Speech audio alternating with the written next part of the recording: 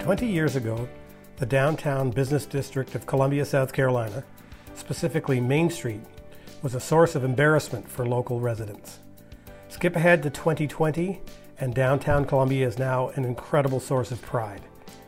The weekly Soda City Market, restaurants and bars, student housing, regular housing, the Nickelodeon movie theater, the Mass General Store, Hall's Chop House. It has been a remarkable 20 years. There have been a lot of milestones in the progress of Main Street in Columbia, and there have been many who have contributed to this transformation. One of them is Matt Kennel, the president and CEO of the City Center Partnership.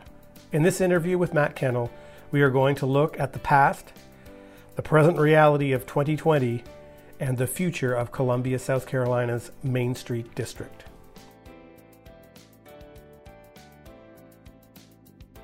Matt, what is the mission of the City Center Partnership? Our mission is to make downtown a livable place, a place to live, a place to shop, a place to do business. And we've been really focusing on that for about 20 years now. Talk a little about the origins of the City Center Partnership. Well, I think back in the late 90s, downtown Columbia and the Main Street area in particular was sort of at its low point, and the merchants and property owners wanted more. So they basically transformed a small one-person merchants association into the City Center Partnership. They actually went to the city using some existing legislation that was in South Carolina law, formed a special tax district known as a business improvement district for the heart of downtown, and then developed a improvement plan in 5-year and now 10-year intervals on how to turn around the fortunes of the area. And we've been very focused on that now for about 2 decades. What were some of the milestones over the past 20 years?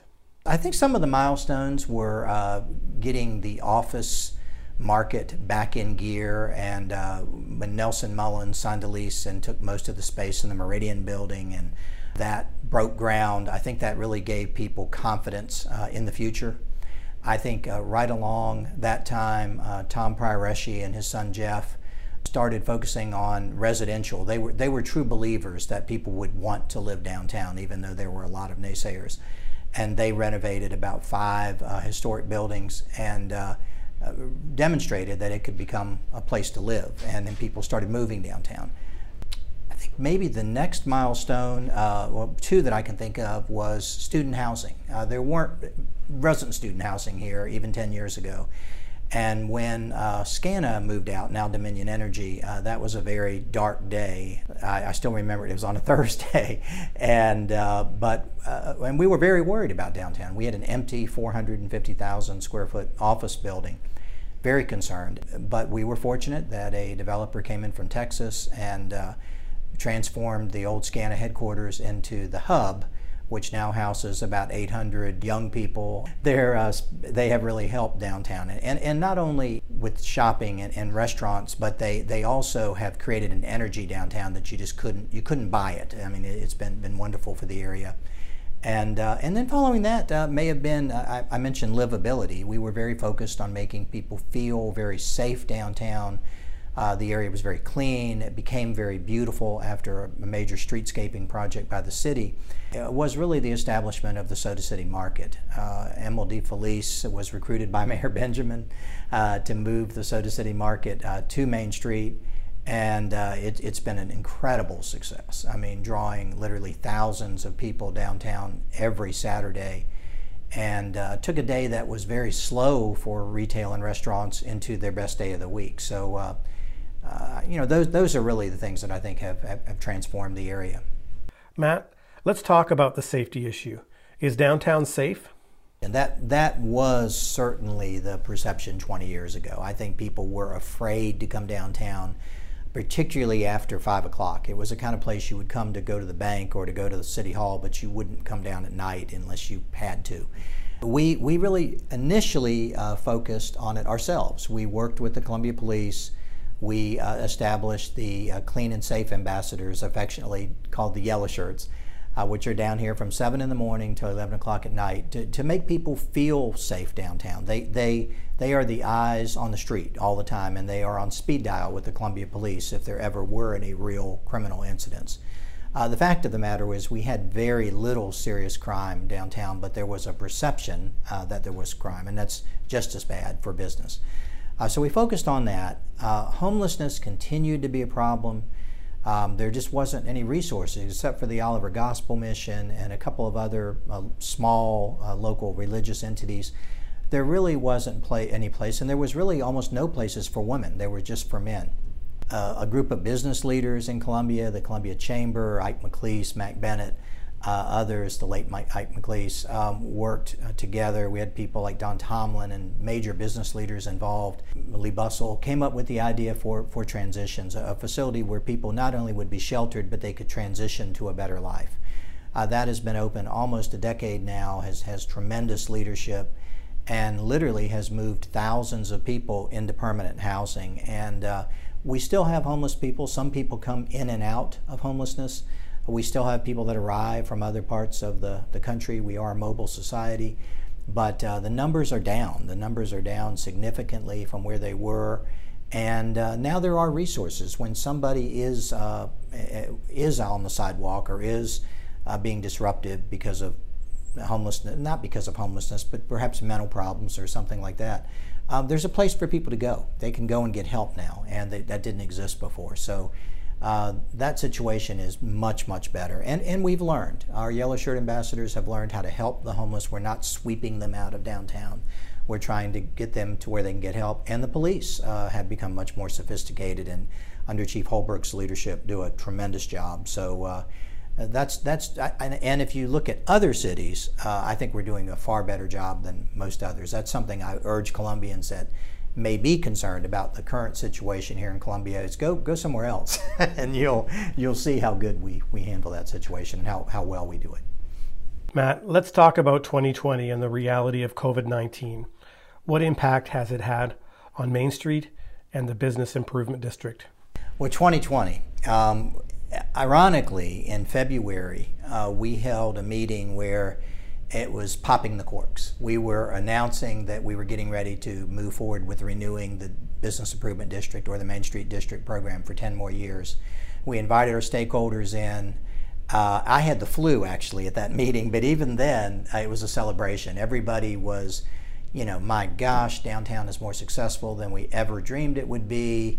Bigger, better, more restaurants, more shops, more living, more sociability downtown. That was really one of the moves, was putting in outdoor tables and encouraging more gatherings downtown, all those kind of things. And then a month later, COVID hit. It was devastating. We really didn't know what the future was going to be. We worked with the City of Columbia, particularly the City Economic Development Department. I'll give them a shout out, Ryan Coleman and his staff, and surveyed. We actually went to the businesses and says, what can we do to help you? What do you need? And got in gear. And very quickly, the city established some small business loans. They established some marketing. We worked daily to get the word out about which businesses were open and what their new hours were and what safety precautions they were taking. And then things got better. I think people, I like to use the word resilient and creative. The merchants did things that I couldn't imagine they would do. Some of them greatly increased their online presence. Some moved outdoors. They established different protocols. Some of our gift shops were handing people their packages at the door. They'd put a table and greet people. What do you want? It was almost like the old liquor stores. And but through that, I think we got through the really rough part. So the street level merchants are doing, I won't say they're doing well because they're not, but they're still in business. We've only lost 2 restaurants that I know of, and they were both sort of franchise chain restaurants. Not that that matters, but what's important is the local long-term businesses have survived. And ironically, I don't know, ironic maybe not the right word, but surprisingly maybe, big developments going forward. Talk about them. What are some of the projects that we can look for over the next couple of years? We have a couple under construction right now. Ben Arnold and the Arnold Company is doing Palms on Lady, is what they call it, which is new construction, a new high-end residential multifamily and retail construction. We have not seen a residential high-rise, a rental residential high-rise downtown in a long, long time. So it is significant, and I think it will establish higher rents perhaps than we've seen per square foot in the downtown area. Very luxurious windows overlooking the State House and the Vista. That is under construction now, will be open for business next year. The Edge, another major student housing project which has been at least 3 years in the making. It's gone through many levels of approval, but next to the Richland Library, between that and Washington Street, will be a 600 or so student, another tower about 15 stories high, retail at the bottom, very significant new student housing, which I think will do many of the things that the Hub has done for not only Main Street, but also for the Vista. Just up the road from that, the old Veterans Affairs building, which on Assembly Street, which was about to be torn down. The federal government was going to tear it down and build a parking lot, and we worked with the mayor and with Historic Columbia to say that can't happen. That's a prime corner. It's an historic building. It needs to be saved. That also is being developed as a luxury residential project. It's going to have a rooftop zero-edge pool overlooking Finley Park. Very dramatic, and that is moving forward through the approval process now. And then a couple of smaller projects. Frank Kaysen, who's done so much work in North Main Street in the past few years, is a little south of North Main now and is doing a couple of projects in our district. He's doing in the 1700 block of Main Street, a former state office building. He's converting, as we speak, to apartments and commercial retail uses kind of across from Main Street United Methodist Church. And then over on Marion Street, on the backside of Baptist Hospital, he built a new office building, a new construction on a vacant lot that now houses a local boutique law firm. So, and then, I guess, and not to forget it, the old Keenan buildings at Lady and Sumter are in the final stages. David Tuttle and his wife are doing a multifamily historic apartment project. They recently did the old bakery in Five Points and did a beautiful job with that. And I'm sure we'll do a beautiful job with this one. And that is also in the final stages of construction. So in early 2021, we'll have 2 new beautiful residential projects, one new construction, one historic. Hopefully by then, the VA building will be under construction, the Edge will be under construction, and even in this downturn, I'd have to bring out a calculator, but I think you're talking perhaps $200 million of new development. So we're excited about that, and makes us feel somewhat better about the future. What are you most proud of in terms of accomplishments with the downtown district? I think what I'm most proud of, and it's not so much physical, it's psychological.